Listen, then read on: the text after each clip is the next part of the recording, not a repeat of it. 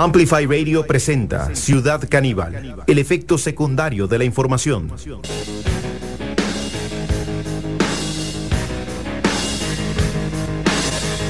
Bueno, bienvenidas y bienvenidos a este encuentro con la realidad desde la última vez que nos vimos por la gente que sigue la transmisión en redes sociales y que nos escuchamos a través de 95.5 FM. Han pasado varias cosas vulnerables, así nos encuentran hoy.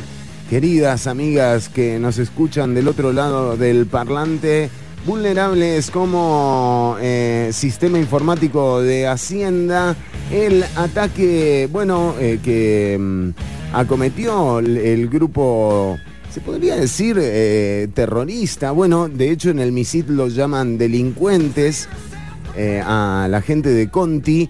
Bueno, el ataque pareciera haber cesado. De hecho, al día de hoy no se reportaron nuevos incidentes en términos informáticos, pero también hay que tomar en cuenta qué es lo que está ocurriendo en este caso con el grupo Conti. Por un lado se capturó la información, se secuestró la información, por otro lado se pidió un rescate de $10 millones. Ya fuimos testigos de cómo el gobierno ha dicho una y otra vez, ha reiterado que no va a hacer el pago de ese rescate. Bueno, en todo caso, ahora ya se ha liberado, creo que el 80% de la información que tenía Conti en su poder. Entre ella se encuentra la información de patronos morosos. No sabemos con quién, si con trabajadoras y trabajadores, si con la caja, pero lo cierto es que ya se confirmó de manera oficial que hay información de patronos morosos entre la información que liberó el grupo Conti luego de la negativa a pagar por el rescate. Ahora, ¿cuál es la situación actual, no? Porque, digamos, en un secuestro, digamos que el rehén ya pereció, digamos, ya perdió relevancia, los datos ya fueron liberados y por otro lado tampoco se obtuvo, digamos, una ganancia económica por parte de los secuestradores, ¿no? En este caso del grupo Conti, de nuevo, denominado como grupo de delincuentes por las autoridades del Ministerio de Ciencia y Tecnología. Lo que queda, en todo caso, también es pensar, ¿cuál es el objetivo de esto, no? Si realmente no obtuvieron ni la plata que buscaban, ni finalmente, digamos, pareciera que la información que se ha liberado hasta el momento no pertenece al grupo de información secreta o sensible que se maneja en las entidades públicas, pero vamos a estar profundizando. Hoy se llevó a cabo la conferencia de prensa del MISIT, estuvimos ahí, preguntamos sobre los objetivos y no, realmente todavía es prematuro decir cuáles fueron y si estos finalmente se cumplieron por parte del grupo Conti. También preguntamos si en la información que se había desencriptado o en la información que se manejaba a través de los análisis, si a la hora de desencriptarla se habían dado eventos, y esto no nos lo pudieron confirmar las autoridades, pero evidentemente, no sé, me cuesta pensar que hasta aquí haya llegado el grupo Conti. También, mira, Pablo Jarquín nos manda un mensaje, un saludo para Pablo que está atento, y igual a toda la audiencia se puede comunicar a través de los 95.5 en WhatsApp. Y Pablo nos manda un mensaje, Pablo Jarquín, un abrazo para Pablo, un oyente de lujo. Nos dice: hola caníbales, ¿vieron los primeros ministros una agenda neoliberal? Bueno, claro, eso también pasó. El viernes pasado se presentaron 10 autoridades que va a tener el nuevo gobierno de Rodrigo Chávez. Dos fenómenos que hay que analizar particularmente hoy en un programa lleno de glam rock. Miren, Vamos a terminar de acomodarnos porque está cayendo un baldazo acá en San José Centro que no tiene nombre, así que vamos a terminar de acomodarnos. Hoy es una tarde de glam rock en Ciudad Canibal. Vamos a recorrer algunos de los mejores riffs que yo he escuchado en mi vida a través de lo que viene, que es un paseo de glam rock, pero que tiene muchísimo que ver con la actualidad global. Amazon, Staten Island, de hecho estuvo Bernie Sanders, Starbucks.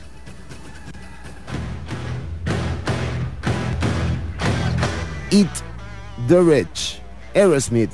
Ya venimos con más Ciudad Canibal, quédate escuchando, venimos con el mensaje de Pablo Jarquín, analizamos el gabinete, un gabinete de derecha, por fin salimos de la tibieza.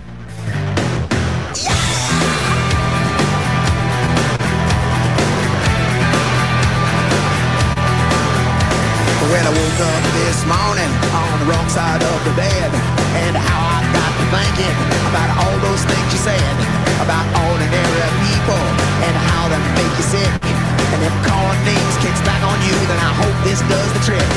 Cause I'm sick of y'all complaining about how many bills, and I'm sick of all your bitching about your poodles and your pills, and I just can't see no humor about your way of life. And I think I can do more for you in this here fucking life. Eat the rich. There's only one thing that they're good for. Eat the rich. Take one bite now, come back for more. Eat the rich. I gotta get this off my chest. Eat the rich. Take one bite now, spit out the rest.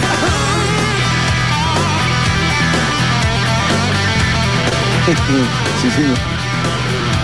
So I called up my head shrinker and I told him what I'd done. He said you best go on a diet, yeah, I hope you have some fun. And I don't go burst the bubble on the rich folks who get rude, cause you won't get in no trouble when you eat that kind of food. And now they're smoking up their junk bombs and then they go get stiff, and they're dancing in the yacht club with Muffin Uncle Biff.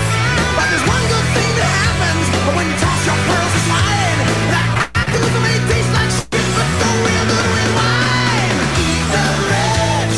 There's only one thing that they're good for. Eat the rich. Take one bite now, come back for more. Eat the rich. I gotta get this off my chest. Eat the rich. Take one bite now, spit out the rest.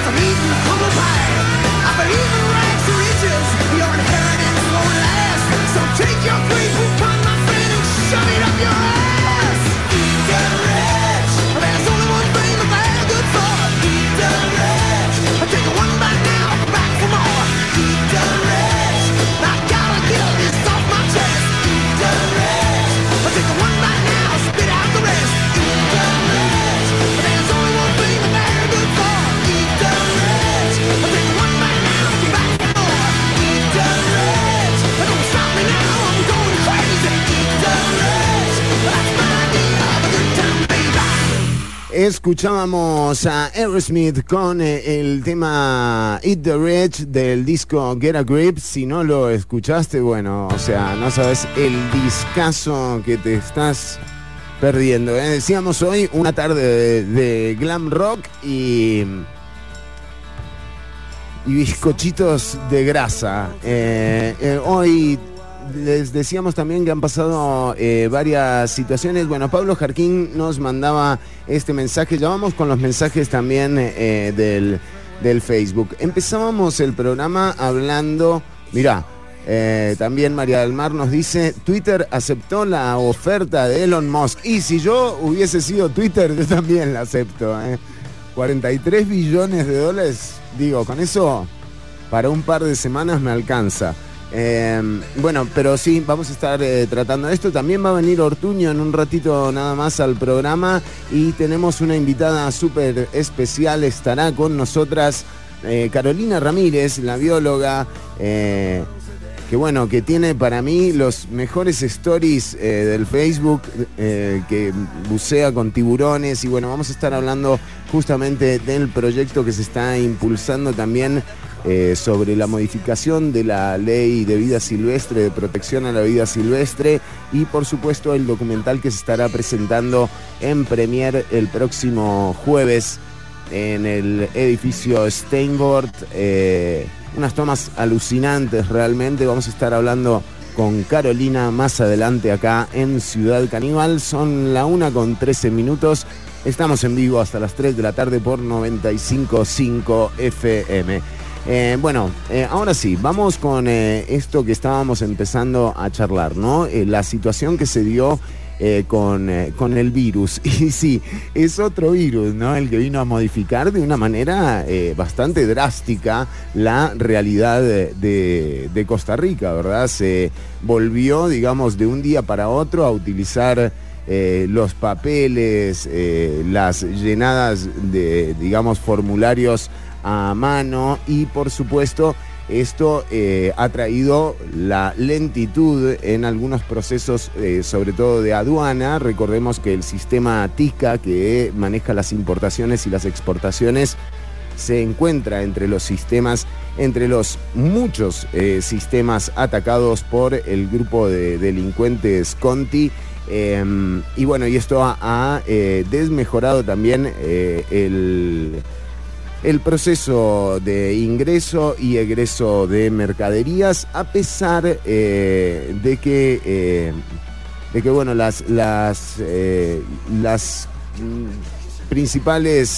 principales inconvenientes se han presentado en Peñas Blancas, pero de nuevo decíamos, ¿cuál es el objetivo, no? ¿El rehén está muerto o ya se de alguna forma reveló la información que tenía en su poder el grupo Conti? Y ahora, ¿qué queda, verdad? Para esta gente no cobraron un peso. Digamos, es como juntarse a hacer Ciudad Caníbal, básicamente. Pero a lo que realmente vamos es a lo que sí generó este ataque cibernético, y es una conciencia en torno a la actualización en sistemas de ciberseguridad del Estado costarricense. Estas inversiones son multimillonarias. Realmente estamos hablando de que además uno de los proyectos impulsados por el exministro de Hacienda y actual presidente electo Rodrigo Chávez fue justamente implementar un programa que tiene un valor de millones de dólares para garantizar el control de la evasión y la elusión. No se pudo hacer este proyecto impulsado por Rodrigo Chávez en su momento desde el Ministerio de Hacienda. Sin embargo, ahora con esto se genera una necesidad, ¿no? Y estas inversiones estatales, hay una sensación como de que el Estado solamente invierte ante la emergencia. Eso es algo como que tenemos ya instalado. Realmente, digo, esta sensación de que la caja funciona cuando es una emergencia, que el sistema de atención y de prevención del seguro social está muy supeditado a lo cercano a la muerte que te encuentres, ¿no? Cuanto más lejos de la muerte estás, digamos, menor probabilidad tenés de que te atiendan a tiempo en el seguro social. Hay una sensación como de que el Estado actúa solamente en situaciones de emergencia. Y lo mismo nos pasó también con la pandemia. Se tuvo que dar una pandemia para que realmente se invirtiese el fondo de emergencia, por ejemplo, de la Caja Costarricense del Seguro Social, que son miles de millones de colones, creo que son 60.000 millones de colones, un fondo que además hubo que refondear varias veces. Entonces, esto también no hay que dejarlo pasar, y no es por alimentar ninguna teoría de la especulación. Digo, obviamente hay una discusión en ciberseguridad que hay que tener, pero el actuar siempre en crisis, el estar acostumbrados a la reacción más que a la reflexión, digamos, en todo caso sí nos lleva a ese tipo de dudas plausibles, ¿no? O sea, de dudas reales que hay en torno a que, bueno, ahora muy probablemente lo que ocurra es que el Estado va a tener que incurrir en un gasto millonario para protegerse de estos ataques. Pasemos a lo del gabinete, el nuevo gabinete. Decíamos, bueno, por fin un gabinete claramente definido, digo, sin tibiezas. Esto también es una buena noticia. Ya vimos lo que generó la tibieza, ¿no? Es una sensación como de que no sabes muy bien qué es lo que están haciendo los gobiernos cuando no se identifica, ¿no? Cuando hay un discurso por un lado, cuando por un lado te dice vamos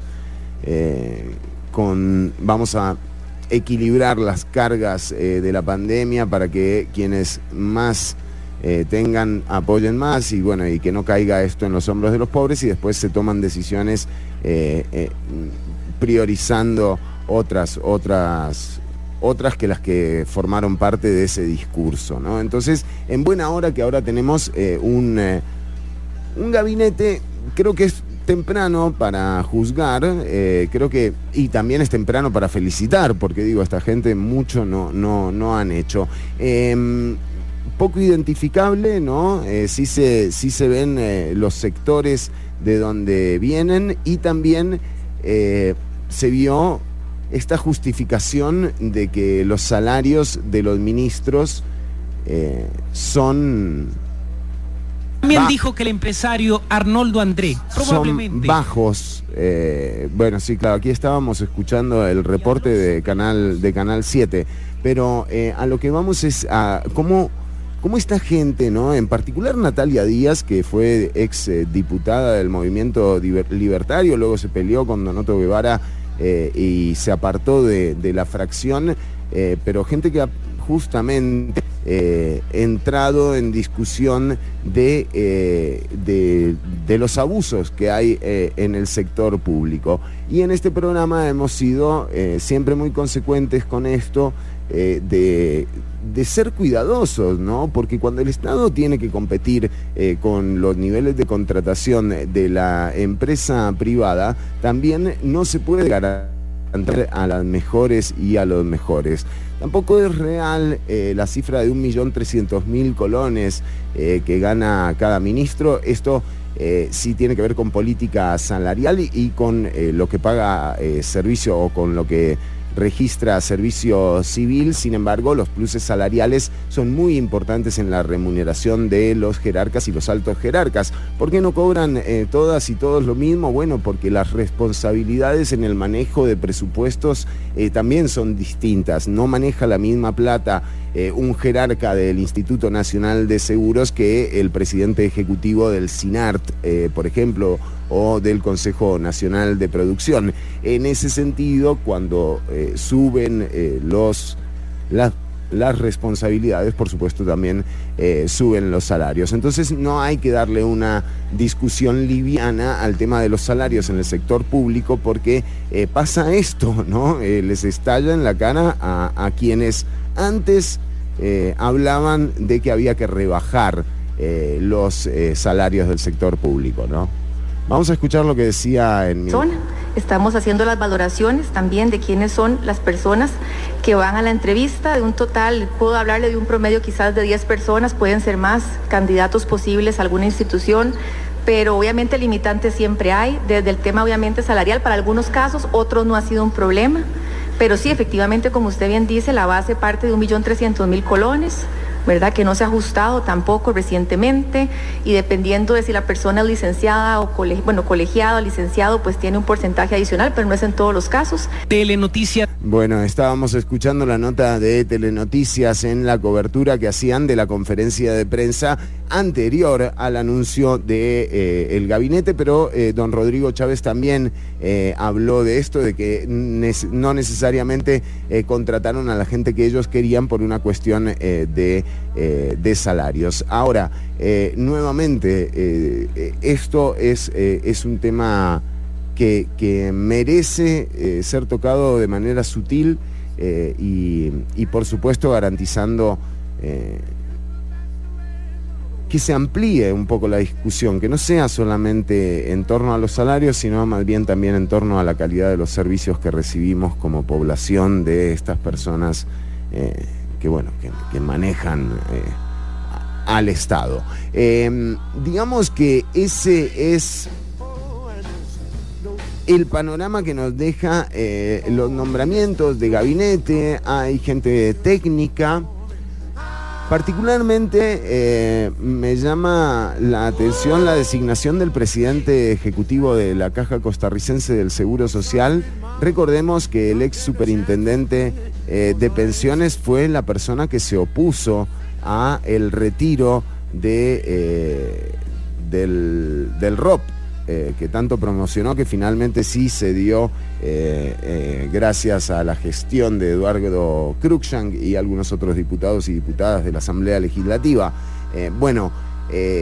Esta designación nos habla de alguien sumamente técnico, muy preparado, sin duda, para lo que le ha tocado, pero bueno, de nuevo, a veces esa visión tan técnica, tan fiscalista en torno a la administración pública, a veces genera problemas, como por ejemplo con el que se está encontrando el nuevo gobierno de la República, que dice que los salarios no parecen ser los que ellos pretendían pagarle a las personas, o lo que las personas pretendían recibir luego de una responsabilidad tan grande, ¿no?, como administrar los fondos del Estado. Y esto sí le ha traído problemas a la administración, que ni siquiera ha entrado ya, y bueno, ya le está costando también armar ese gabinete. El gabinete de Rodrigo. Qué lindo nombre como para una serie infantil que te habla de los secretos del universo, ¿no? Entonces el tipo abre el gabinete y saca una supernova y te dice esto. Bueno, son ideas. Dijimos tarde de glam rock. Guns N' Roses. Allow me to introduce myself. I'm a man of wealth and taste. I've been out for a long, long year, stolen many men's soul and faith. I was around when Jesus Christ had his moment of doubt and pain. Made damn sure the pilot washed his hands and sealed his fate. Pleased to meet you.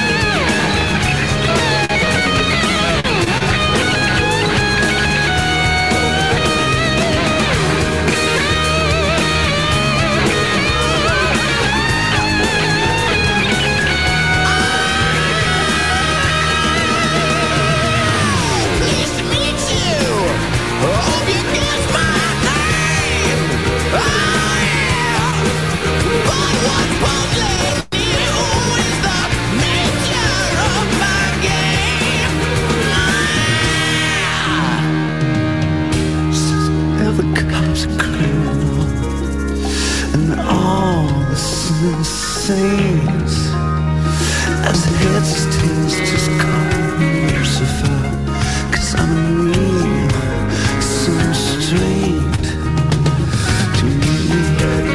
Have some courtesy, have some sympathy and some taste. Use all your politics or lay your soul to waste.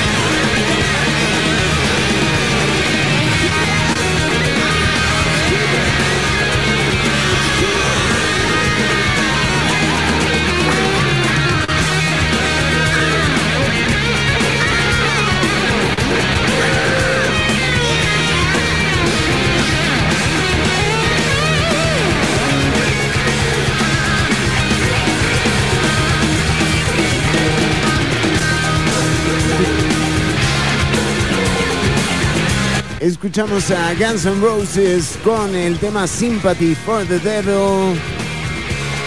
Bueno, y hablando de los mismos temas, también nos encontramos con una banda que a mí me encanta realmente, muy subestimada realmente. Tienen un tema que es More Than Words, que creo que todo el mundo lo conoce. Miren quién está con nosotras, Ortuño, bienvenido a Ciudad Canibal. Bienvenido, Chironi, ¿cómo le va? Qué bien que lo tenemos acá, Ortuño, ya pasada la tormenta. ¿No se siente un poco vulnerable? No me agarró la tormenta, yo huí antes de la tormenta. Impresionante. Bueno, vamos, Ortuño, con esta canción y venimos con entrevista con Carolina Ramírez y también, por supuesto, usted con contenidos imperdibles para el día de hoy. Bueno, no sé, no podría decir como imperdibles. No le quiere dar ese mote. No sé, pero sí, contenido para que te rebote en la cabeza. Esto se llama There Is No God o estado laico ya, no sé, extreme.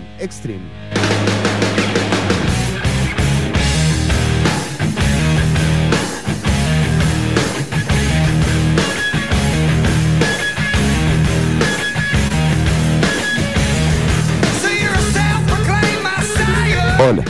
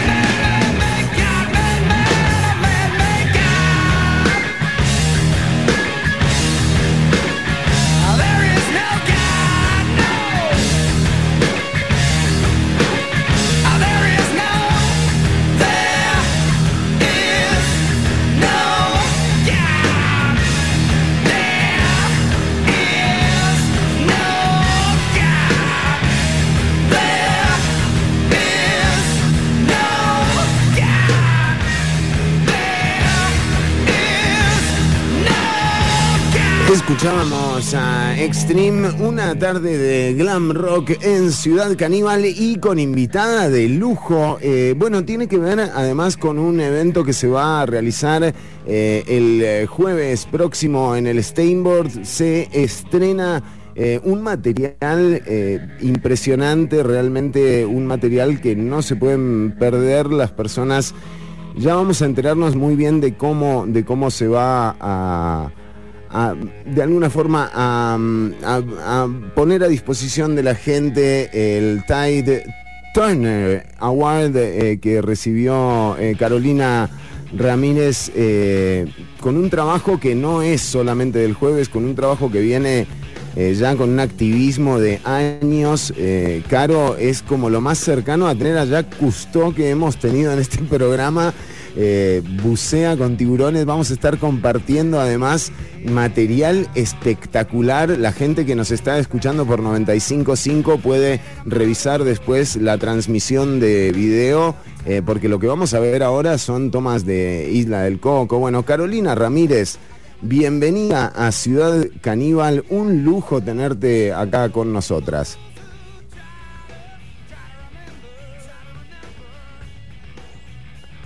Tenemos un problemita con el audio porque ya vamos a resolver, muy probablemente, pero vean, ya voy a empezar a compartir mientras resolvemos el tema con el micrófono. A ver, Caro, si vos anda probando ahí en tu compu, porque todo esto lo teníamos planeado para presencialidad, sin embargo, bueno, se nos vino el baldazo épico en el gran área metropolitana. Y bueno, y lo tuvimos que hacer así. Todavía no se escucha, todavía no se escucha. Incluso puedes salirte y volver a entrar, que nosotros te tenemos acá re bien. Y estamos viendo en este momento parte de los videos que nos está compartiendo también Carolina, y es impresionante, ¿no? Abajo del agua en Isla del Coco. Bueno, ahora vemos uno de un delfín, pero vean estos con tiburones, no se puede creer. O sea, realmente la entrevista que tenemos hoy es un lujo total. Esto es, vamos a esperar para no decir ninguna tontería, pero esto creo que es en Isla del Coco. Bueno, Carolina y el grupo que estará presentando el material audiovisual este jueves también han trabajado en la parte de legislación en torno a la protección de los tiburones. Y este trabajo, bueno, desgraciadamente todavía no ha tenido el eco que se esperaba en la administración Alvarado. También vamos a estar preguntándole cómo está esa modificación en la ley de protección a la vida silvestre. Y ahora sí te tenemos bien, ¿sí? Caro, sí. Ok, genial. Bueno, estamos viendo parte del material, pero yo decía, este trabajo o esto que estamos viendo tiene un trasfondo que tiene que ver con la legislación vigente y con la protección de los tiburones. Caro, ¿por qué no nos contás qué es lo que ustedes están promoviendo desde el movimiento y qué es lo que hasta ahora han logrado? Porque tengo entendido que las repercusiones desde el Ejecutivo no han sido las esperadas. Gracias por el espacio. Sí, los tiburones, para empezar, para hablar un poquito de la importancia que tienen, son fundamentales para la salud del océano. Entonces tenemos que recordar que el planeta a un inicio fue completamente agua, así que todo lo que conocemos en este planeta depende del océano, que es la raíz de todo. Entonces, sin azul no hay verde, como dice la doctora Silvia. Y resulta que los tiburones son los que mantienen el océano en balance, ¿verdad? Entonces, cuando hacemos activismo y luchamos por los tiburones, a pesar de que los amo, y es una lucha muy personal mía también, no es solamente por la salud del océano, por el ecosistema, sino que también esto repercute en la socioeconomía de los sectores costeros, que de hecho este sector costero se ha visto muchísimo en abandono durante años por los gobiernos. Entonces depende de nosotros proteger el océano, proteger los recursos y proteger esos sectores tan vulnerables, que si Costa Rica depende del turismo y se pone la bandera país de líder ambiental, pues tenemos que empezar por esto.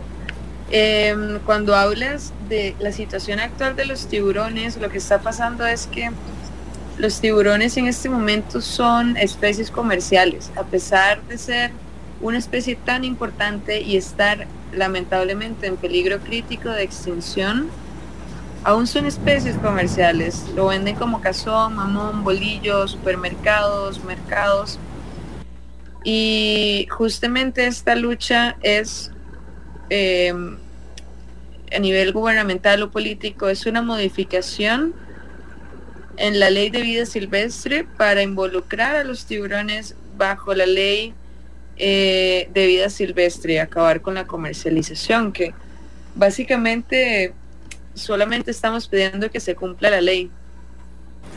Caro, estamos viendo imágenes impresionantes. Bueno, yo soy re fan tuyo de los... O sea, cuesta mucho ver este material. La que está llevando la cámara en este momento sos vos, y quiero que le cuentes a la audiencia, tanto, bueno, a quienes solamente nos escuchan como a quienes están viendo estas imágenes increíbles que estamos compartiendo. Bueno, justo este tiburón se llama silvertip, silvertip, y son muy curiosos, son muy amigables. Es muy interesante. Los tiburones son especies que llevan más de 400 millones de años existiendo en este planeta, y la gente tiene una idea de que son los depredadores que van detrás de todo. Y si pueden ver justo en estas imágenes, andan tranquilos, son curiosos, no se meten, son cero agresivos. Y yo me pregunto cuándo se tiene en realidad la oportunidad de compartir y estar rodeada de máximos depredadores tan en calma, ¿sabes? Justamente en ese momento es en el momento en que yo más siento calma en mi vida. Y qué increíble, ¿no? Muy linda. Eso fue en Revillagigedo, en México. Ah, ves, muy bien. Yo, claro, porque yo hago la relación instantánea tuya con la isla del Coco, ¿verdad? Que han sido uno de tus trabajos. ¿Cómo es esto? Porque, ¿por qué no existe el ataque? O sea, ¿cuál es el comportamiento del tiburón? ¿Qué nos decís de este gigante que está ahí como tranquilo, paseándose? Bueno, este es otro tiburón, no es el ese punta es un Galápagos, sí, ese es más grande. Wow. Es precioso.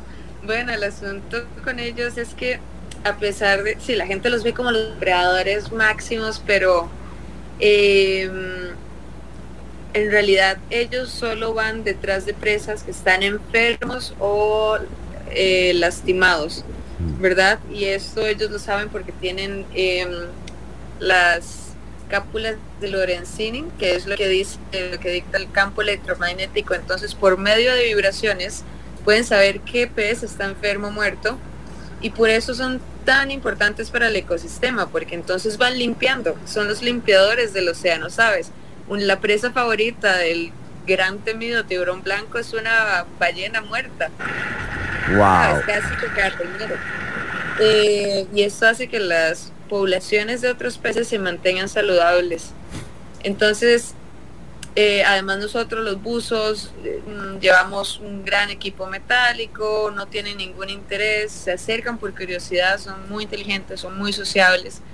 Pero inclusive sabías que para el tiburón, el humano, de hecho, no le gusta el olor del humano, ¿sabes? Lo repele. Entonces ¿y cómo te, o sea, porque digo, todas estas cosas uno dice, bueno, claro, la lees en un libro y todo bien, pero vos has vivido esto, o sea, te ha gosteado algún tiburón, digamos, algún tiburón dijo, no, acá no es.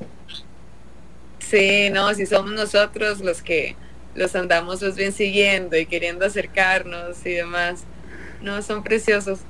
Y es muy entretenido ver el comportamiento, lo sociable que son, Y ¿Sabes? que cuando vos pasa al lado decís lo tuyo y sociable, te claro, direcciona con el ojo. te ve el tiburón. ¿Sabes que ahora que están pasando los delfines, inclusive en esa isla en Revillagigedo, los delfines son más cabrones que los tiburones? Y de hecho los delfines persiguen a los tiburones hasta estresarlos y hacerlos vomitar. Cuando nosotros estamos felices, de repente rodeados de tiburones, y escuchamos un delfín, y es como, ay no, ya vienen los delfines, y no nos gusta porque entonces todos los tiburones se van. Entonces imagínate. Impresionante, impresionante. Bueno, y contanos un poco más también de las imágenes. Vos decís, estas imágenes son en México. ¿Cómo es participar en estas, digamos, grupos de activistas que en realidad tienen una lucha común a nivel global, ¿no? O sea, no solamente se trata de lo regional, sino que has participado en todo tipo de expediciones. ¿Qué nos contás de lo que está pasando en el mundo con esta visión de la protección?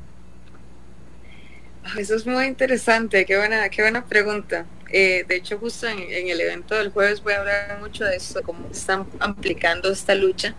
Y bueno, sí, para responder a tu pregunta, he tenido la suerte de trabajar con organizaciones internacionales, como por ejemplo FinCETASH, con quienes fui a México, donde están pasando estos videos, y resulta que toda Latinoamérica está unida por muchas cosas, ¿sabes? Culturalmente, el idioma, inclusive vos, Fede, que estás en esto, Fer, perdón, Latinoamérica tiene casi que una columna vertebral musical, Claro. pero también a nivel biológico tiene un corredor de tiburones, es un criadero natural de tiburones toda Latinoamérica, y son especies que migran. Entonces, justo con esta embarcación que se llama Sharewater y la organización FinCETASH, nos movemos desde México, en Revillagigedo, Costa Rica, Isla del Coco, Ecuador, Galápagos, Colombia, Malpelo, para estudiar y ellos se dedican a estudiar la migración y el comportamiento de los tiburones, porque Latinoamérica está unida, y así es como tenemos que luchar. Latinoamérica unida jamás será vencida, ¿no? Y que esa especie nos esté uniendo justamente para salvar todo ese sector costero.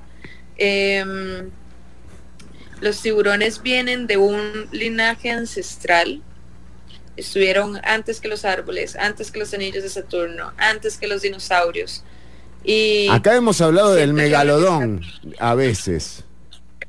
Sí, ¿Qué es? exacto. ¿Y qué? O sea, contanos de ese origen, o sea, ese megalodón que además tenemos entendido, gracias a Mariela Herrera, que siempre nos trae alguna información de alguna publicación, que incluso se habría criado como en la zona entre Isla del Coco y lo continental, ¿no? Que anduvo por ahí al menos. ¿Qué se sabe de este bicho espectacular? Bueno, eso es lo que tenemos que yo creo que apreciar. Sabes, lleva más de 500 millones de años existiendo, y todavía hay piezas presentes que se pueden encontrar. Por ejemplo, acá, no sé si lo ven, yo tengo un dientecito de megalodón. No. Sí.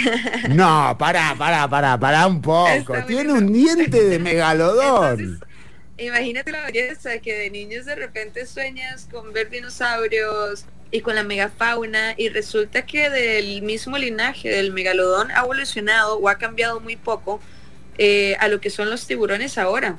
Claro. Entonces todavía podemos estar con seres más antiguos en el agua que dinosaurios, y estos mismos han pasado ya por 5 casi extinciones masivas, y la verdad, y han sobrevivieron, y ahora están atravesando la 6ª, que es a causa de nosotros los humanos, y esta es cuando más se han visto vulnerables. Qué bueno, Carolina, la verdad, o sea, no, es impresionante. Yo te agradezco muchísimo la generosidad con la audiencia y de compartir este material y sobre todo con el activismo, que en definitiva es lo que garantizará de alguna forma esta conciencia que necesitamos para proteger, para no sentirnos ajenos de proteger a una especie como lo es el tiburón, ¿no? Que ha tenido muy mala publicidad en el tiempo también. Pero decinos, ¿qué esperan ustedes desde el activismo luego de que no se aprobara la inclusión de los tiburones a la Ley de Protección de Vida Silvestre hasta el momento en el próximo gobierno? ¿Tienen alguna expectativa? Bueno, del próximo gobierno, si durante este gobierno hemos trabajado tanto el despertar la empatía y la compasión en las personas y dar educación sobre esta especie, al próximo gobierno definitivamente tenemos que estar más fuertes y unirnos más y entender que defender la naturaleza es defender nuestra existencia también, que son nuestros recursos, que no podemos dejar que unas personas, un gobierno tome cargo sobre nuestros recursos naturales y lo que nos mantiene nuestra casa, nuestro planeta sano. Pero sin embargo, Fer, yo te voy a decir que este gobierno aún no termina, quedan 2 semanas, hay negociaciones para que esto suceda. Y más, o sea, estas 2 semanas tenemos que entrar muy fuerte en hacer presión. ¿Cómo se hace presión? A veces las personas creen que de repente compartiendo la información en redes sociales, hablando del tema, firmando peticiones, no están haciendo mucho, pero justamente hace poco entregamos 177,000 firmas, 177,000 personas con el corazón abierto y queriendo hacer un cambio, dedicaron nada más 1 minuto del tiempo a firmar esta petición para proteger a los tiburones, y esto es lo que nos ha ayudado a que estemos a punto de obtener la protección para los tiburones, ojalá en estas 2 semanas. Bueno, sería realmente un buen gesto de un gobierno que además, digamos, ha establecido la normativa ambiental como una de sus banderas. Carolina Ramírez, también el próximo jueves hay una premiere de un material que yo voy a ir. De hecho, vamos a ir, yo te digo, va a ir todo el programa, somos como 17 más o menos. No. Bueno, pero contanos qué pasará el próximo en el Steinboard. Bueno, este jueves 28 vamos a estar celebrando. Siempre actuamos mucho desde el activismo. Yo creo que este jueves nos fuimos por una dirección donde celebramos más la existencia de esta especie que tanto amamos, por la que hemos luchado tanto durante este gobierno. Y justo hace poco tuve el grandísimo honor, me siento muy agradecida de recibir un premio internacional de parte de las organizaciones Legacy y Only One, quienes son mis héroes básicamente. Entonces ese día vamos a estar mostrando ese pequeño corto documental que hicimos, y vamos a exponer, vamos a tener una expo de fotografía marina de Andy Mann, que es un fotógrafo maravilloso, muy muy apasionado con lo que hace, de Sea Legacy, National Geographic. Roy Prendas, también un tico que ha estado con documentales naturalistas, va a estar como moderador, musiquita, y el lanzamiento de la cerveza Cimarrona, porque pues bueno, para celebrar, Calle Cimarrona se une a esta campaña, y es que eso es lo lindo, que desde cualquier punto, desde cualquiera que sea su talento, se pueden unir a proteger esta especie si sienten esa llamita y esa pasión. Entonces sí, Federico de Cervecería Cimarrona nos regala 4 ediciones de cervezas destinadas a los tiburones. Entonces la primera va a ser el tiburón martillo, y son solo 600 por edición, entonces con un arte precioso, y ahí van a ser coleccionables y demás. Entonces, no sé, solamente compartir, conocernos, Y estar ahí, bueno, y estamos viendo tomas de los tiburones martillo, justamente. Sí, ese sí es en la isla del Coco.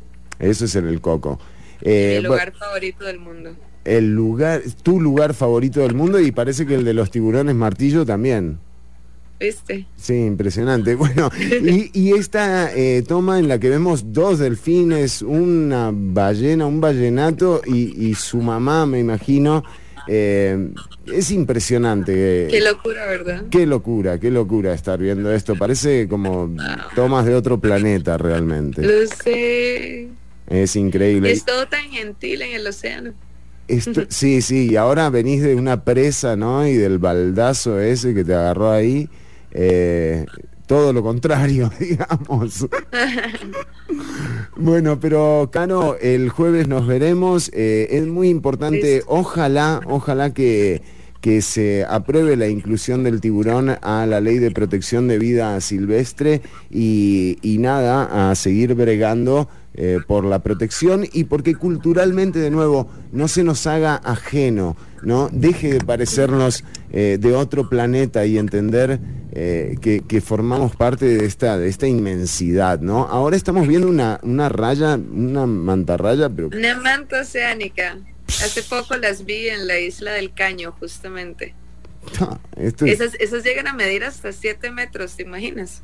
¿Y esto es un tiburón también, Caro? Porque había... Es familia, es como prima. Es la aletita que tiene arriba. Ajá. Entra en la familia de las branquios. Entonces, dentro de la lista que tenemos de protección a tiburones como vidas silvestres, de vulnerables en peligro crítico de extinción, también entraría esa manta, por ejemplo. Bueno, una maravilla este trabajo, y el jueves nos vemos en el Steinboard. Carolina Ramírez. Sí, adelante, Caro. Qué divertido, no, muchísimas gracias a ustedes por recibirme y por ponerle tanta emoción a este tema. No, esto es impresionante. Tanto, que es tan importante para Latinoamérica. Totalmente. Carolina Ramírez, gracias por el tiempo que le has dedicado a la audiencia, ¿eh? Un abrazo y nos vemos el jueves. Un abrazo grande, nos vemos. Ya venimos con mucho más Ciudad Caníbal. Estamos en vivo hasta las 3 de la tarde y dijimos, sí. Ortuño, ¿usted está ahí? Estoy acá escuchando atentamente. Qué lindo, ¿no? Usted sabe que yo siempre estoy muy interesado en eso. ¿Y usted qué anduvo con el tema del ataque de los tiburones? Todo está relacionado acá. Exactamente, yo he buceado mucho tiempo. Sí. ¿En serio? Bueno, no sé si a las profundidades que Carolina. Que Carolina, pero sí he estado así, 2-3 metros. Bueno, muy bien, vamos a hablar de esa experiencia más adelante, ¿le parece? Muchas gracias. Incluso creo que haberme cruzado con un megalodón. Jenny got a gun. Jenny got a gun. Whole world's come undone. Looking straight at the sun. What did her daddy do? What did he put you through? They say when Jamie was arrested, they found him underneath the train. But man, he had it coming. Now that Janie's got a gun, she ain't never gonna be the same. Janie got a gun. Janie got a gun. Dog day just begun. Everybody is on the run. Tell me now it's untrue. What did her daddy do? He jacked a little bitty baby. Man, it's got to be insane. They say the spell he was under, the lightning and the thunder knew that someone had to stop the rain.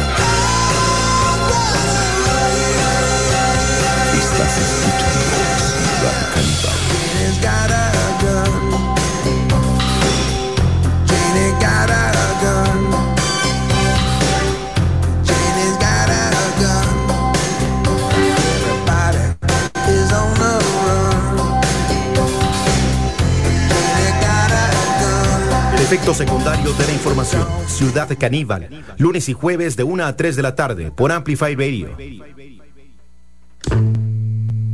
Amplificando la radio. Amplify Radio 95.5. La voz de una generación.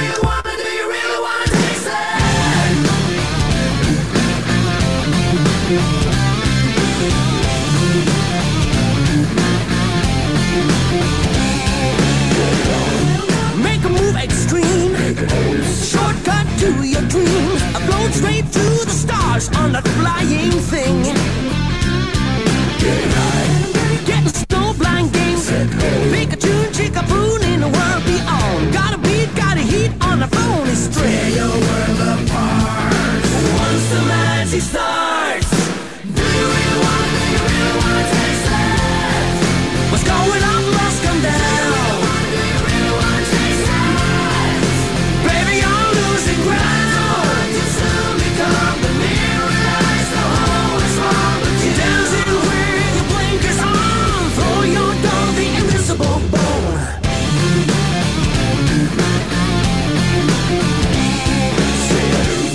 And put the jet in gear.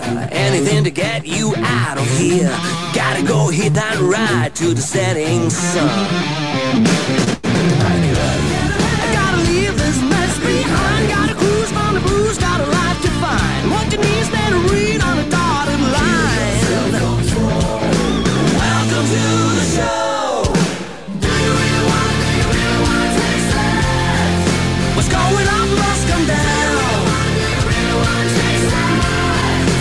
Baby, you're losing ground. You soon become the mirror eyes. The whole is wrong with you. Dancing with your blinkers on. Throw your dog the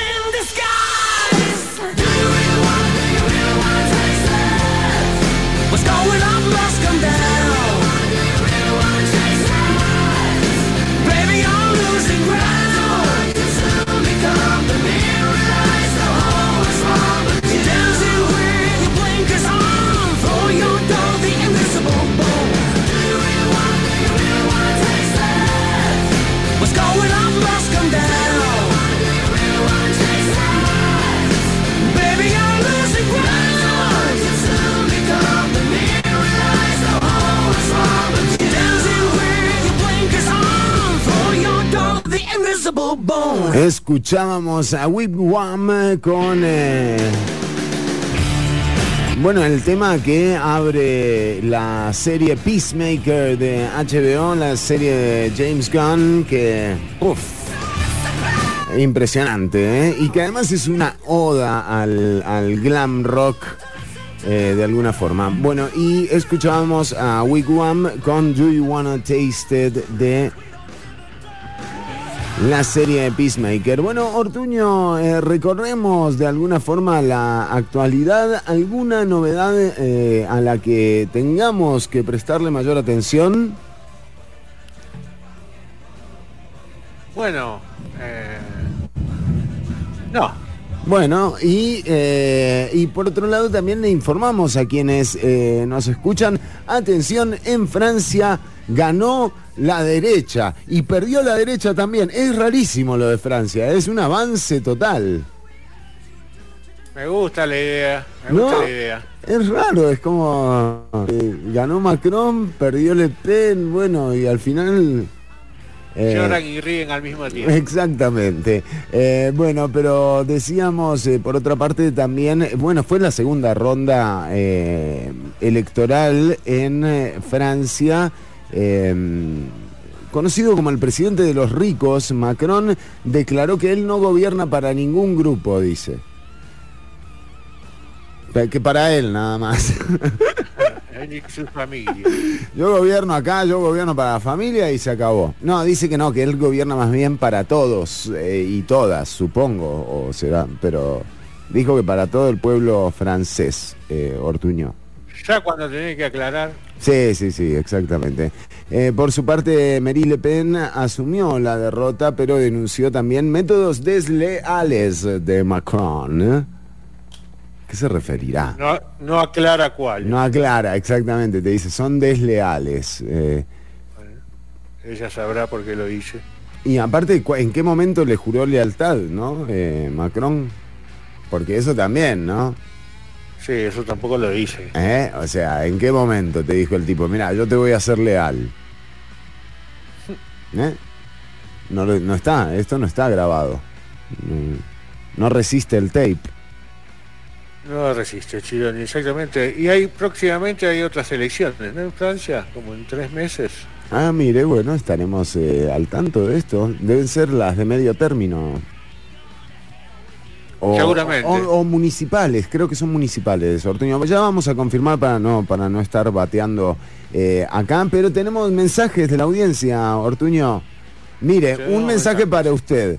María del Mar nos dice, Twitter aceptó la oferta de Elon Musk, Ortuño. Sí, ya lo sabía. ¿Le avisó? Si hubiese estado al aire, hubiésemos tenido la primicia. Pero ¿Cómo? cuando me lo dijo... no estaba. Ayer a la noche. Bueno. Pero sí, ya lo sabía. Ya estamos con Twitter ahí. ¿Sí? Sí. ¿Se abrió perfil ahí de Twitter? Hay arreglos. Hay arreglos. Monedas, así. Monedas, diferencias. Bueno, 43 sí, billones, bastante bien. Bueno, también un saludo Twitter, para... Vamos a tener Twitter en Marte. Muy importante, Ortuño. ¿Cómo? Si no, ¿qué haces? O sea, si no estás tuiteando en Marte, ¿qué haces? No hay mucho para hacer en Marte. Aburridísimo. No abrieron todavía, no hay picnic, por ejemplo. Sí, llovió, ¿no? ¿Llovió? Lo duda que sí, llovió. Bueno, también Gamo Sequeira nos comparte una información que tiene que ver con la firma de la ley contra los crímenes de odio, que serán castigados con 35 años de cárcel. A esta altura realmente hablar del caso de Genaro y de tantos otros casos que se han dado como crímenes de odio y no haber legislado, bueno, hace que esto sea uno de los pendientes. También, como lo que hablaba Carolina ahora hace un rato en torno a la ley de protección de vida silvestre, ¿no? También. Yo sin querer meterme en la discusión, pero ¿hay algún crimen que no sea de odio? Sí, no, pero en este caso estamos hablando de los crímenes de odio por discriminación, por preferencia sexual, Sí. contra la comunidad LGBTIQ, también los feminicidios y también los inspirados o hechos que tengan que ver con una conducta racista, por ejemplo, o discriminatoria, y que a raíz de esto se genere el crimen. Antes no estaba estipulado esto como un agravante del crimen, ahora también se lo en el Código Penal, lo cual es un pendiente que queda saldado. ¿Cuántos años tienen? 35 años de cárcel por el delito de crimen de odio. Se ha actualizado ese código. También nos dice José Alfredo Álvarez, se pregunta, José Alfredo dice, DI, ojo con José Alfredo, y la gente, dice José Alfredo, ¿dónde está la gente? Aquel, ¿se acuerda? El chinito aquel que... ¿De Belmont era? Bueno, dice F y María del Mar, claro, qué increíble lo de los tiburones con Carolina Ramírez, tal cual. Ortuño, usted tiene información, bajaron las inscripciones de Netflix, Bajamos un poquito, en Rusia parece, ¿no? En todo lado, parece que, o sea, basta, ponete las pilas, Netflix. Sí, parece que el contenido está Patricky. Está para atrás, sí. Sí. Chironi, ¿sabe cuál es el examen más exigente del mundo? Ah, qué lindo, me encantan los acertijos. ¿Cuál es el examen más exigente del mundo? Ay, para mí todos. Bueno, yo no sé, ya lo sabemos, chicos. No lo aclare, no hace falta. Pero digo, para la gente que es inteligente. Ajá, bueno, sí, no sé. Hay un examen.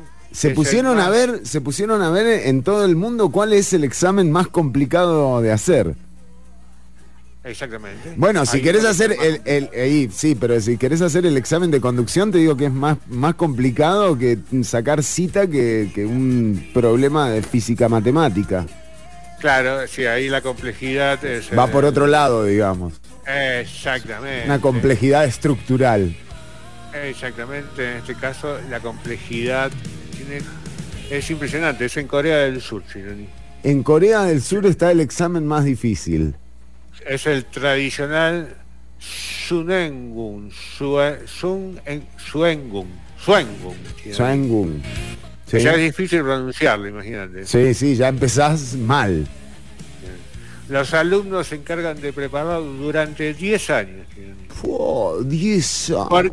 Exactamente, porque acá pasa algo muy importante, que de acuerdo a la universidad que entras, eso define absolutamente cuál va a ser tu futuro, tu estatus social, todo. Todo. Definitivamente. ¿Y a qué edad lo presentás? Ya le voy a decir. Claro, como todos, 17, 18 años, por ahí. Sí, pero sí. Podés seguir presentándolo una vez. O sea, si con la nota que vos tenés no te alcanza para entrar a la universidad que tenés que entrar, podés hacerlo al otro año. Ah, bueno, bastante bien. La prueba comienza a las 8:30 de la mañana, termina a las 17:30. 7 horas, de pura 8 horas. 8 horas, sí, exactamente. De manera ininterrumpida. 10 minutos entre cada materia para descansar. Te la regalo, la verdad. Se presentan 600.000 estudiantes. El país se para. ¿Ah, sí? ¿Todos de pie? Todos de pie. Dice el presidente. Todos de pie. No, se para porque los estudiantes que vienen desde el interior del país viaja tanta gente, que entonces prefieren que todo esté parado para que los estudiantes puedan llegar a tiempo. Ah, bueno, está bien, ¿eh? Sí. Hay gente que presentó el examen hasta 5 veces. ¿Y qué tal? ¿Y la Porque quinta te sale mejor? ¿Te sale mejor a la quinta? Sí, yo creo que sí, si no, olvídate. Sí, olvídate. El deseo principal de los aspirantes es ingresar a las instituciones SKY, se llama. Son las 3 universidades más prestigiosas: Seúl, Corea y Yonsei. El 2% de los estudiantes entran a estas universidades, que en la mayoría termina trabajando en el LG, Hyundai o Samsung. Muy interesante, Ortuño, porque de hecho hay una referencia a este examen en la serie El juego del calamar. Y hay todo un análisis hay un par de diálogos en torno a esta prueba y a los destinos que le han tocado a cada uno de los personajes. Exactamente, Chironi, mire, no recordaba. Qué loco, ¿no? Muy bien, qué atento que está, Chironi. Vamos con música y venimos con más. ¿Qué pasa con la música, Chironi? Estamos en una tarde rara de música, ¿vio? ¿Qué música le vino? No sé, pero me dijeron, vamos con glam rock. Bueno, está bien. Pues bueno. Estos son los Stone Temple Pilots, Peacoat.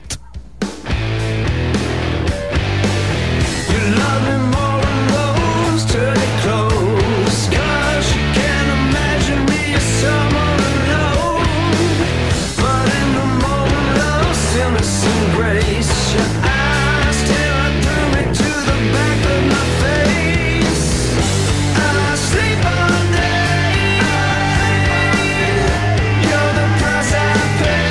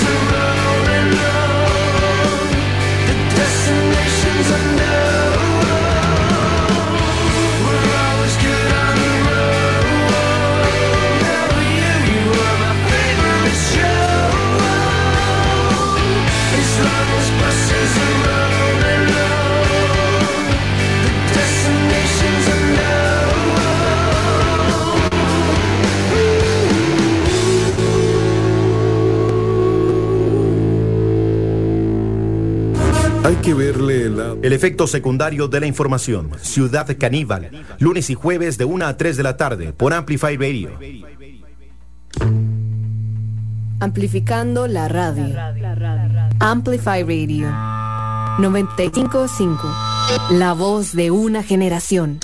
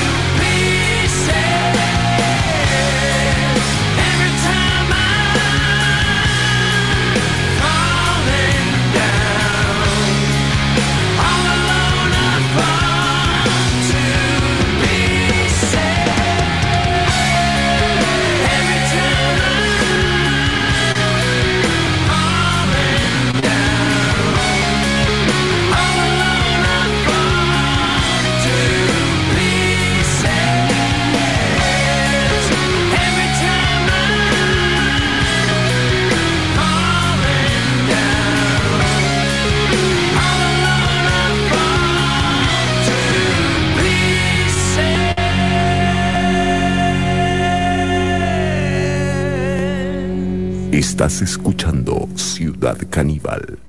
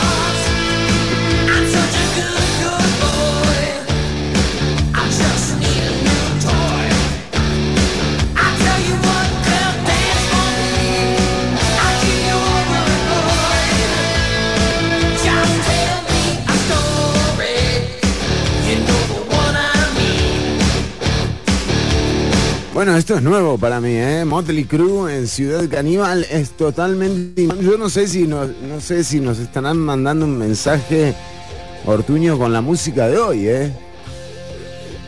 Bueno, sí, creo que el jueves que viene va Zeppelin, Emerson, Lake and Palmer. Ojo, muy bien, Ortuño. Génesis, tenemos toda una... Claro, la contraparte, ¿no? El lado B de esto.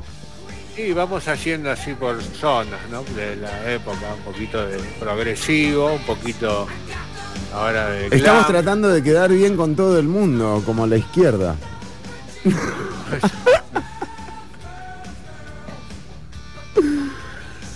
Mire que no le fue muy bien. No va a pasar muy seguido esto, ¿no? Esto espero que no, Ortuño, la verdad. Me asusté un poco. Sí, que yo dije, capaz que estamos como con una nueva... Ah, no, pero esto hubieran puesto este tema, la verdad. Sí, pero bueno, basta. Ortuño, vamos, no, porque además tenemos la parte espiritual ahora, o sea, vamos a cambiar, exacto, gracias. Sí, gracias. Porque llega el momento de hablar del futuro, Ortuño. Así es, Chironi, hace mucho que no tocábamos el tema de la astrología, estuvimos, viste, con la cabeza en otras cosas, la producción. Sí. No, mucho defensa personal hicimos, ¿no? Nos enfocamos mucho en trabajar nuestro cuerpo y no nuestra mente. Sí, es verdad, Ortuño. Entonces, fit. Vamos a ir hoy, un poquitito la gente me pidió, y estamos ya casi a mitad de año y no nos dijiste cómo nos va a ir. No. Y digo, bueno, ¿qué querés que haga? Le digo yo. No la tengo muy clara, no la tengo tan clara. ¿Cómo va a saber uno? Pero bueno, vamos a intentarlo. Hoy vamos a estar hablando un poquitito del horóscopo maya. Ah, muy bien, Ortuño. Sabiduría milenaria. Sí. Ahí tenemos animales, es similar al horóscopo chino. Ah, recordemos 13 animales tenemos, sí. Muy bien, recordemos a la gente. Entonces, vamos a empezar, porque depende, obviamente, en el mes que naciste. Claro. Vamos a empezar con nuestro mes, por ejemplo. La gente que quiera preguntar, por supuesto, puede hacerlo a través de... Exacto, que me diga el día... El día que nació y el mes, exacto. ¿Y el año no? El año no. Solo día y mes. Los mayistas es solo día y mes. ¿Así se les dice? Así nos decimos entre los que practican. Practicamos y estudiamos el horóscopo maya, ¿no? Sí. Que se registra 13 ciclos lunares. Está basado en su propio calendario lunar. Sí. Y bueno, en este caso a nosotros que nacimos en julio, sí, entre el 27 del 6, entre el 27 de junio y el 25 de julio, sí, somos tortuga, Chironi. Tortuga, lenteja. Lenteja, sí. Viene medio lenteja. Me encanta. Bueno, no todas las tortugas son lentas, las tortugas de agua no son tan lentas. Es verdad. En este caso las tortugas somos muy hogareñas, de hecho llevan su casa encima, literalmente. ¿Y cómo no ser hogareño entonces, no? Y claro. Podés salir todo el tiempo, igual te van a señalar de hogareño. Siempre con la casa a cuesta. Sí. Las tortugas disfrutamos de la soledad, pero también nos dedicamos a nuestra familia. Sí. Somos fanáticos de las actividades sedentarias. Como juego de mesa, vinito, faso, películas. Acá yo leo lo que dice. Claro, la tortuga, vos llegarle con un vinito y un faso y se acabó. Uno armado. Aman la naturaleza, jamás harían nada que pudiera poner en riesgo su salud. Sí. No son para nada fanáticas de los deportes de riesgo. Tenemos una consulta, 19 de enero, María del Mar, 19 de enero. 19 de enero. Termino con la tortuga. En el amor van paso a paso. Claro. Bien, Claro. Sí. Somos tímidas, introvertidas, pero cuando nos abrimos con alguien Sí. es para siempre, Chironi. Nos preguntan por el 87 955 955, atención. Sí. Lo que pasa es que necesitamos la información completa. Nos dicen de septiembre, pero necesitamos el día de septiembre. El día, exactamente. Sí. María del Mar dijo 19 de enero. 19 de enero. Sí. Ok. Ya está. Del 10 de enero al 6 de febrero son monos. Sí. Los monos es el signo más divertido de todo el horóscopo maya. Mira, por Tiene eso un gran sentido del humor. hay que invitarla a todas las fiestas a María del Mar. María del Mar sí, tiene que venir. Es así. Mira es el amiga. futuro con optimismo y alegría, es Sí. sociable, pero autónoma. Ajá. Las profesiones artísticas son sus favoritas, ¿Ve? son muy cariñosos, no pueden ser completamente fieles. Está bien. María del Mar, a ver María si del nos Mar. contestás, a ver si hemos pegado en algo. Pero, o bueno, en pero el caso... ¿quién es fiel en esta época, Chino? Ni nadie. Es cierto. ¿Eh? Además se aburren rápido y necesitan inmediatez y novedades constantes. Rapidito con las noticias, dice, los titulares, pasame. Exactamente. Llegás a lo de María del Mar y le tenés que tener mínimo 5 o 6 noticias preparadas. Es como venir a hacer el programa, Ortuño. Tenés que escuchar Ciudad Caníbal. Exactamente. Sí. En este caso también coincide con el horóscopo chino que tienen a los monos también, ¿no? Mire usted, muy bien. Y María del Mar nos dice demasiado todo. ¿Ve? Ortuño se empieza a confirmar. Y está ganando audiencia el horóscopo maya, así que, o sea, Los mayistas de aquí, contentos, Chironi. de aquí, nos dice Valeria también el 26 de septiembre, ¿vale? 26 de septiembre, entonces 26 del 8, del 9. Sí. 26 del 9, ¿no? 26 del 9, Sí. Estoy haciendo de memoria, por eso. Acá ya sé. ¿Usted se lo sabe así todos de memoria? Yo hago de memoria, no sé, pero tengo que pensar un poquito. Claro, Los nacidos entre el 20 de septiembre sí. y el 17 de octubre Valeria, para vos. son venados.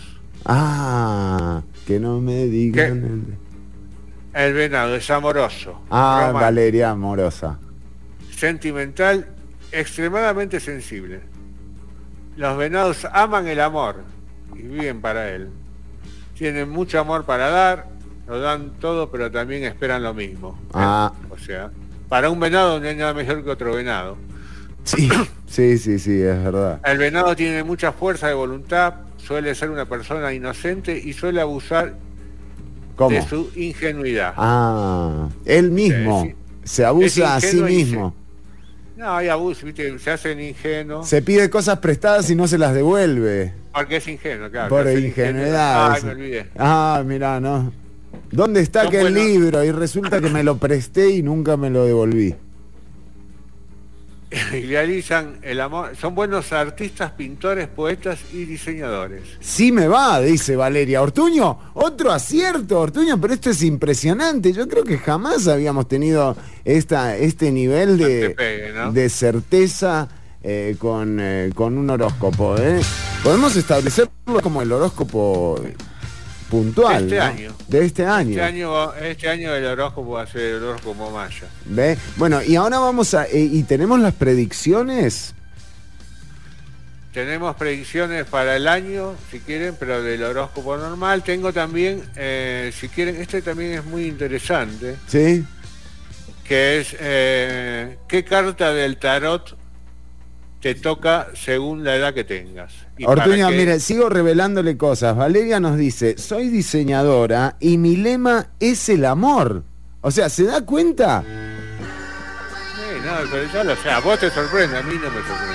Yo estoy, realmente impresionado, Ortuño. Por favor. Sí, y la gente se impresiona. Sí, Cuando sí. me conoce todavía se impresiona más. Muy grosso. Bueno, un saludo para Valeria, que es diseñadora y cuyo lema es el amor. Toma. El amor. Bueno, iba a decir algo usted, Ortuño, algo interesante.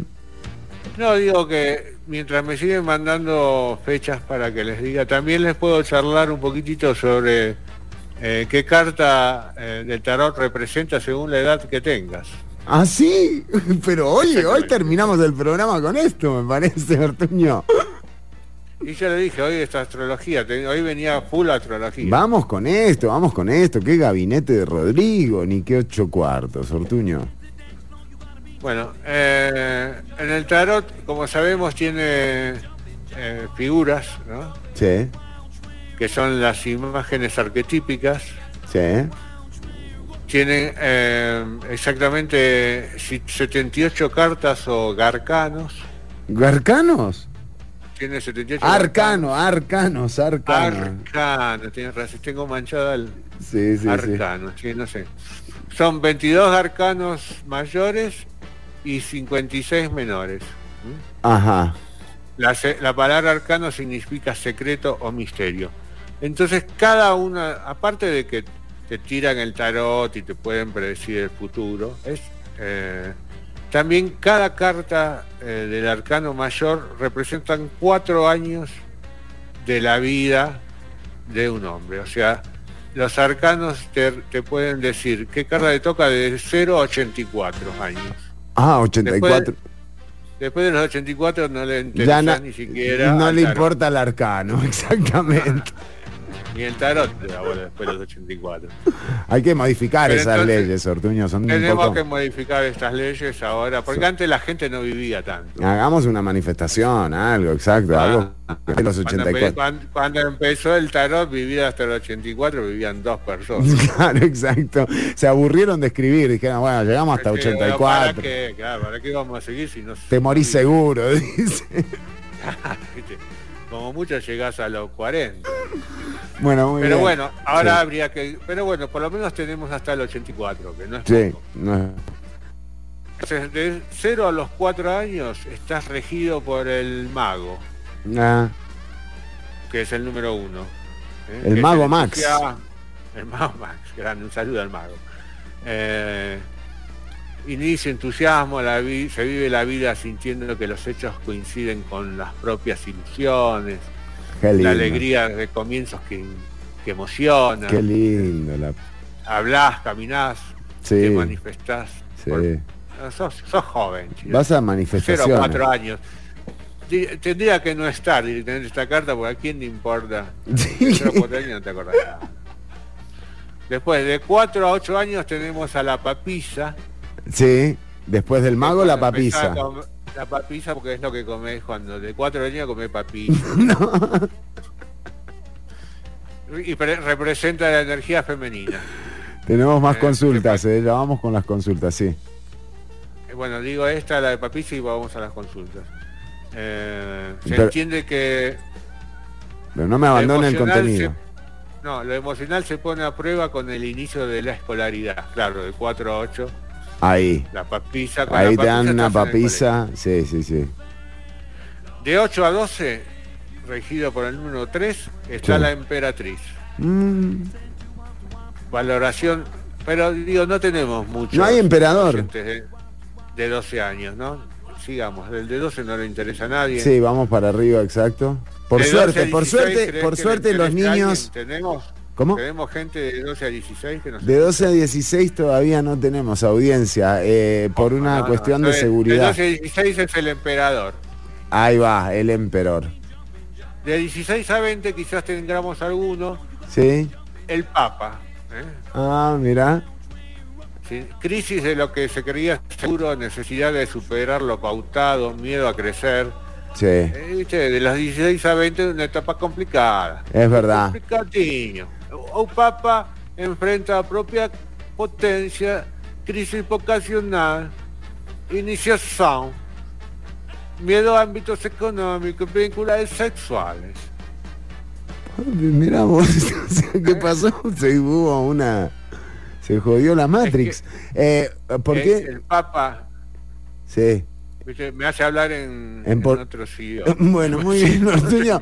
Vea, tenemos otra consulta para el Maya, ¿eh? Atención. Vamos al Maya, vamos de un horóscopo a otro. Es impresionante la producción de este programa, Ortuño. Vamos ahora, el 21 de febrero nos pregunta Vero Morales.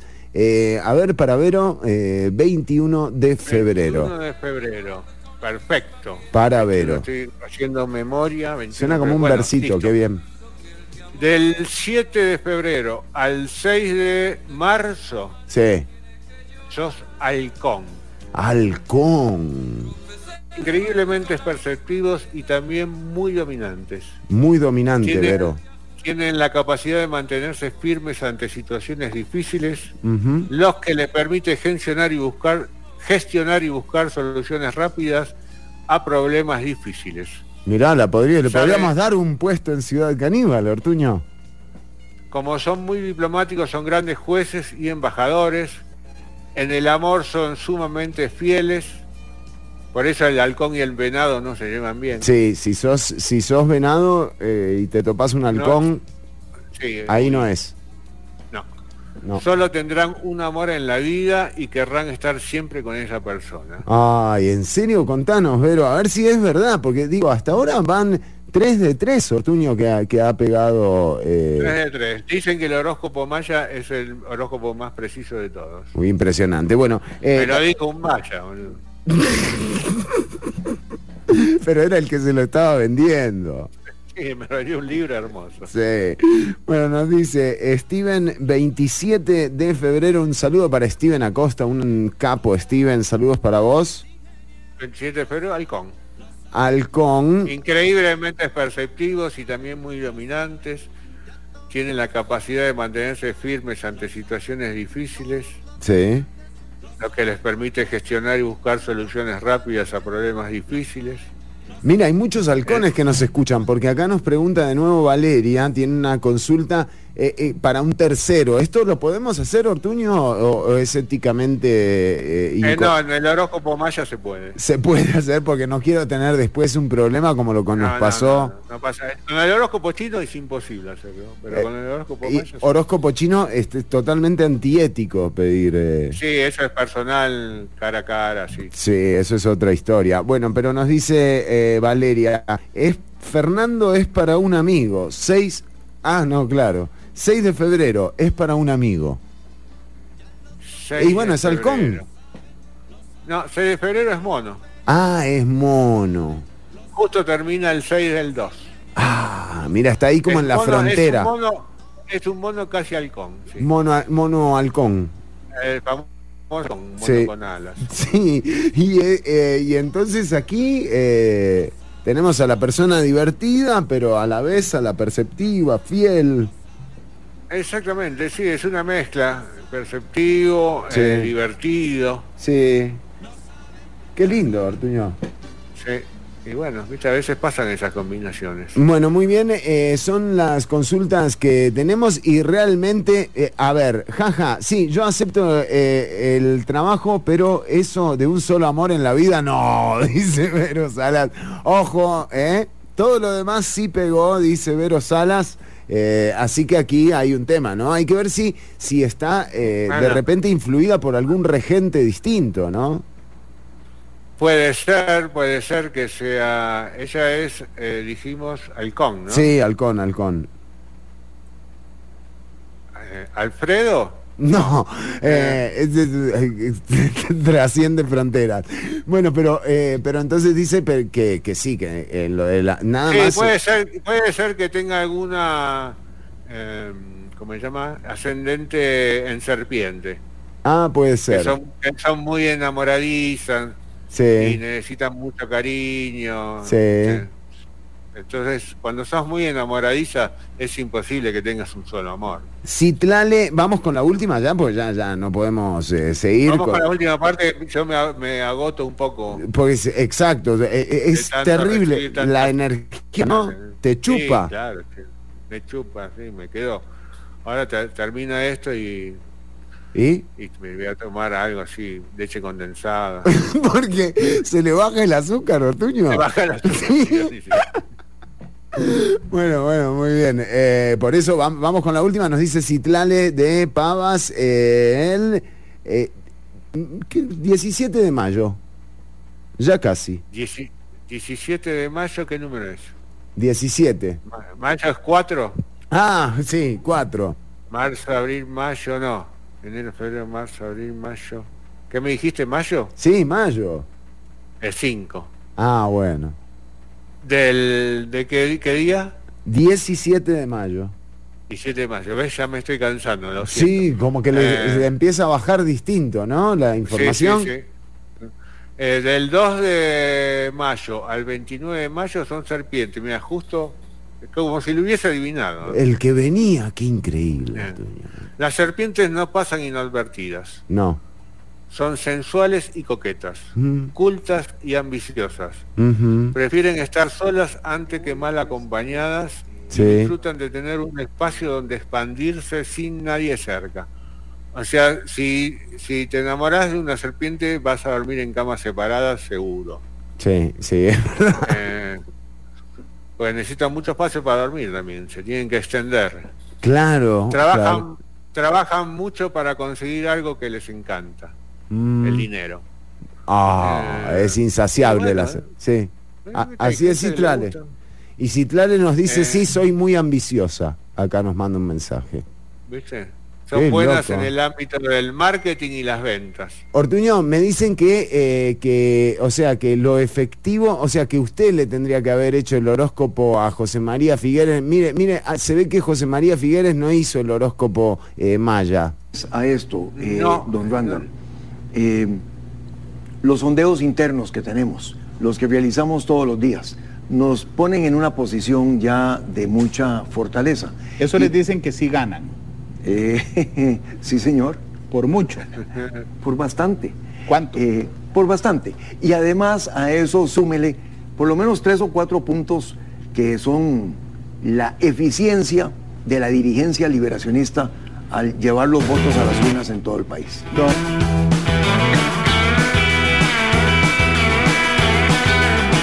Somos culpables de este amor escandaloso, que el fuego mismo de pasión alimentó, que en el remanso de la noche impostergable nos avergüenza seguir sintiéndolo. Poco a poco fuimos volviéndonos locos, y ese vapor de nuestro amor se embriagó con su licor, y culpa al carnaval interminable nos hizo confundir irresponsables.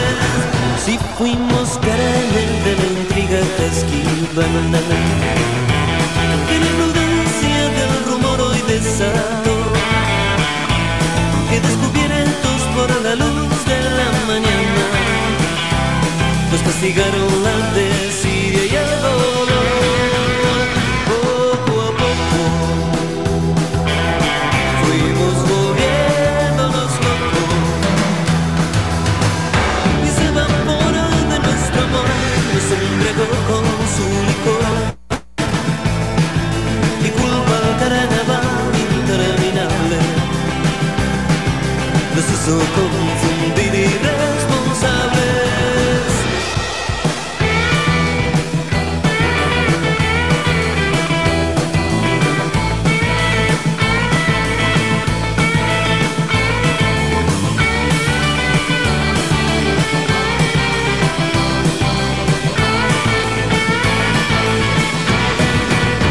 Poco a poco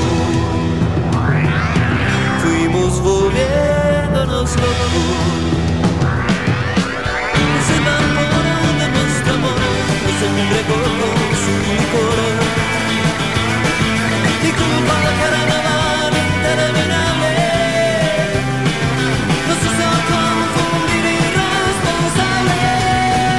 Irresponsables, estábamos escuchando Babasónicos. Ortuño, llegamos al final del programa de hoy con realmente siento la misión cumplida, Me voy muy contento con las predicciones y con lo que hemos hecho. Me fijé, Figueres es lagarto. Ah, es lagarto. Bien, El 13 del 12 al 9 del 1. Ah, ¿ve? ¿Y cómo es el lagarto? Dice, los lagartos... Espera que me perdió. Ah, ¿no era que usted se los acordaba? No, se me pierde en la cabeza. Ah, claro. Porque me confundo el lagarto con... El alligator. Sí, no importa. Los lagartos sueñan mucho, así que nunca tienen el suficiente tiempo para realizar todo lo que les gustaría hacer. Ay, ¿ves? Lo que voy es a esto, don Randall. Claro. Entendí todo. Los sondeos internos que tenemos, los que realizamos todos los días. Pueden ser grandes médicos, filólogos o bibliotecarios. ¿Pero presidentes? No dice. Ponen en una posición ya de mucha fortaleza. Eso les dicen que sí ganan. Sí, señor. Bueno, pero no se dio. No se dio, Chironi. Chironi, el jueves entonces vamos a ver lo de los tiburones, ¿no? El jueves vamos a estar en el Steinborg, por supuesto, Ortuño, va toda la... Me voy a llevar, tengo la camiseta de la película Tiburón. Voy a llegar. ¿La de Spielberg? No, yo creo que... Shock. No sé, Ortuño, tal vez no. Me parece que no. Bueno, a mí me gusta el cine, digo, por ahí pega. No, claro, pero no, me parece que vamos... Claro, porque es audiovisual esto también. Por eso, sí, lo va a hacer. Si tiene un poquito de humor. Es cierto, Ortuño. Bueno, nosotros nos despedimos, pero te invitamos a que sigas escuchando 95.5 FM, Amplify Radio, la voz de una generación. Ortuño, nosotros nos vamos, pero también invitamos a la gente a que sintonice el próximo jueves a partir de la 1. Estaremos nuevamente al aire con otra emisión de Ciudad Canibal por 95.5 FM. ¿Algún mensaje que le haya llegado de último momento? No sé, pero tengo una consulta. El otro día escuché la frase que dice, ¿viste cuando te dicen que algo está bien y algo está mal? Te dicen una de cal y una de arena. Es verdad. Por mucho. Por bastante. ¿Y cuál es la mala, la cal o la arena? Gracias, Ortuño. ¿Cuánto? Por bastante. Pero dígame, Chironi. Y bueno, es como la de ¿qué fue primero, la gallina o el huevo, Ortuño? ¿Y qué fue primero, la cal o la arena? Ay, Ortuño.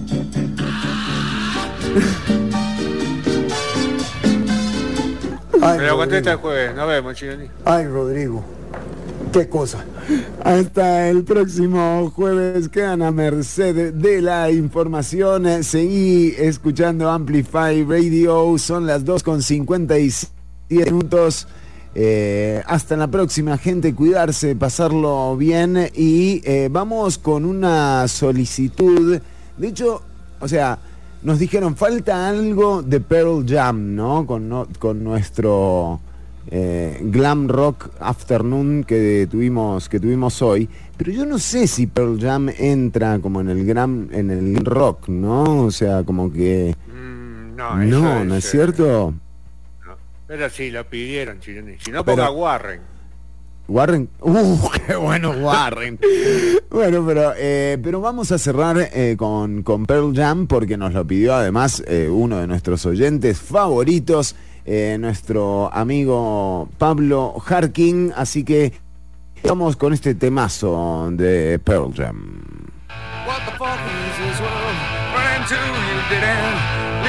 Chau, chau. Cuddle in your voice one last time. Daily mind feel this good. Be my time by you. Would you hit me? Would you hit me?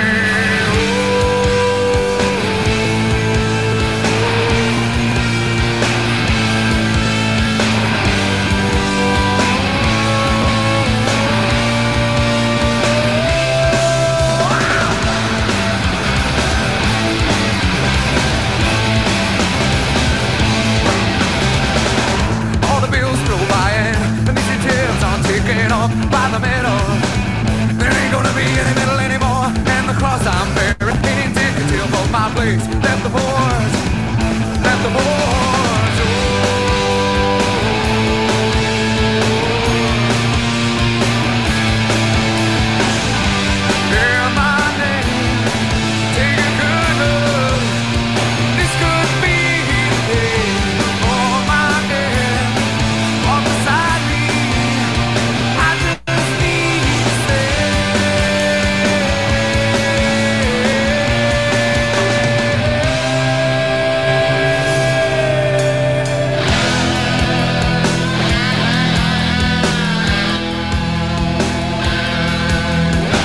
Hasta aquí una emisión más, o menos, de Ciudad Caníbal. En vivo los lunes y jueves de 1 a 3 de la tarde por Amplify Radio.